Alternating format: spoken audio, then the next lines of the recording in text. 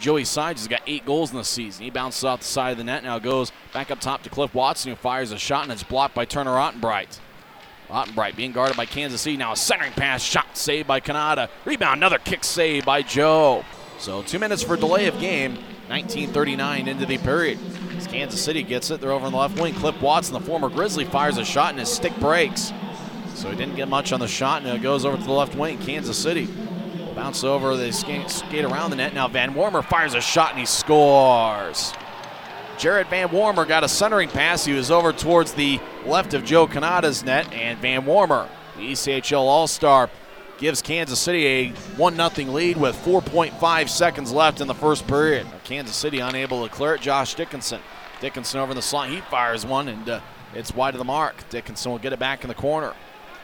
Dickinson will center it. Shoots. He scores! Turner Ottenbright was just skating down the slot. He got a centering pass, and Turner Ottenbright, his 5th goal of the season. Downing tries to hit a cutting Freshke, but it's picked off by the Mavericks. Now Darian Drzinski in the left wing. He fires a shot, stick save by Kanata. Now to Josh Dickinson. Dickinson over the left wing's onside.